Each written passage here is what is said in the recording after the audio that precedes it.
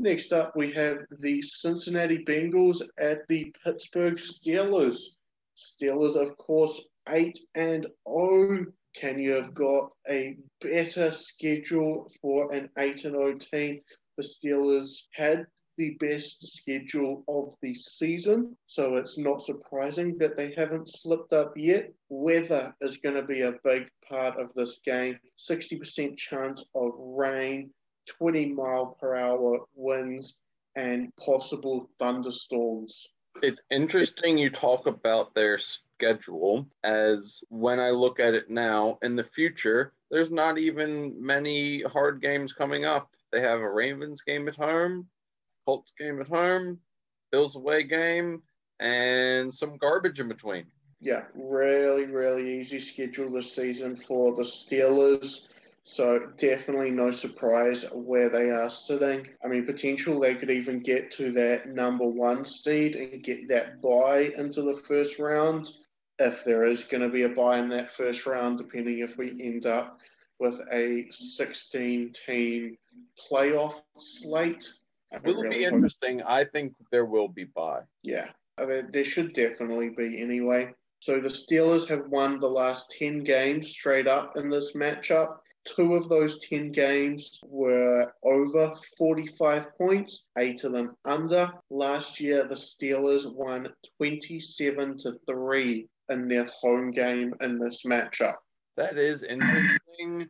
This is probably going to be a fade for me because of the weather, because of Roethlisberger and the COVID situation. I did originally like the over in this, but I think I'm just going to stay away. Yeah, so I have a habit of just auto betting the under in Steelers games. Steelers games, especially away games, generally go under. Since 2015, the Steelers hold a 64% and the Bengals a 55% to the under in divisional matches. And the under bet, as I was saying, is usually the bet to go for the Steelers.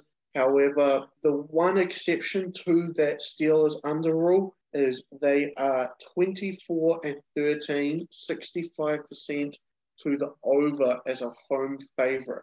Exactly. I like the Steelers' offense at home.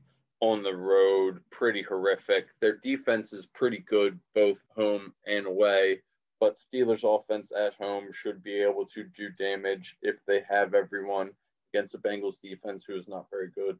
Yeah, this Bengals team has a habit of getting that back door. They're one of the best teams in the league against the spread. As an away underdog, they've already gone 3-1, 75% this season, and 12-5, 71% against the spread since 2018. Exactly, and that's part of why I liked the over in this, whatever it was going to come in at, as I saw it being a very, very Steelers win, somewhat close, not a crazy big score, and then the Bengals to be down by 10-14 and score meaningless touchdown with 1:40 left. So the one thing that concerns me here with the Bengals, see, I was thinking getting onto that Bengals plus the points, but their offensive line, they've had a decent enough game the last week before the bye there, but they've generally struggled.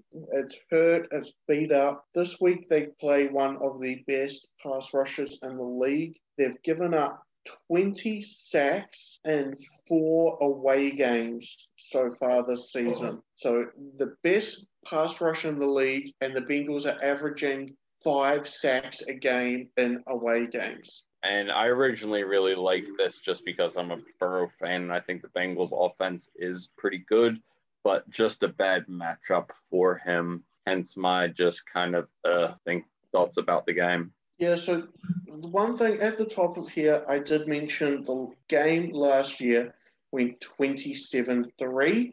I think that could be very close to the scoreline in this one as well, especially if the weather packs in. So I am definitely leaning more towards the under in this. It's still at 46.5 now. It was off the board just before when I saw the game. In fact, I'm looking at a book here that's giving me over 100 betting options on every game in the NFL but only 9 options on this game. Yeah, I'm not seeing many options on this game either, so definitely one to check out what we write down on the blog post at Black Swan Bets, so you can see once the tote comes in at a certain number, once all these player props come out, what to bet on this.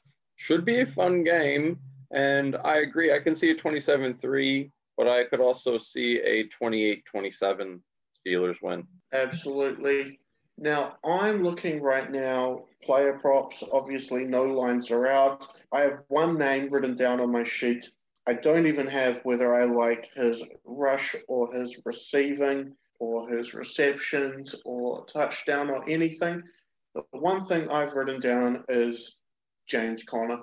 I like James Conner in this spot. The Bengals have given up 5.4 yards per carry to running backs.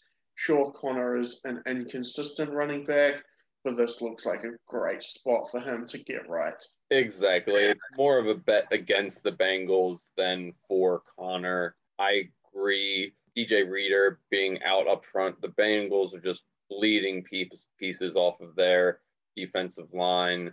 I can't see it sustaining. Steelers should be able to control the ground game with their decent offensive line as well.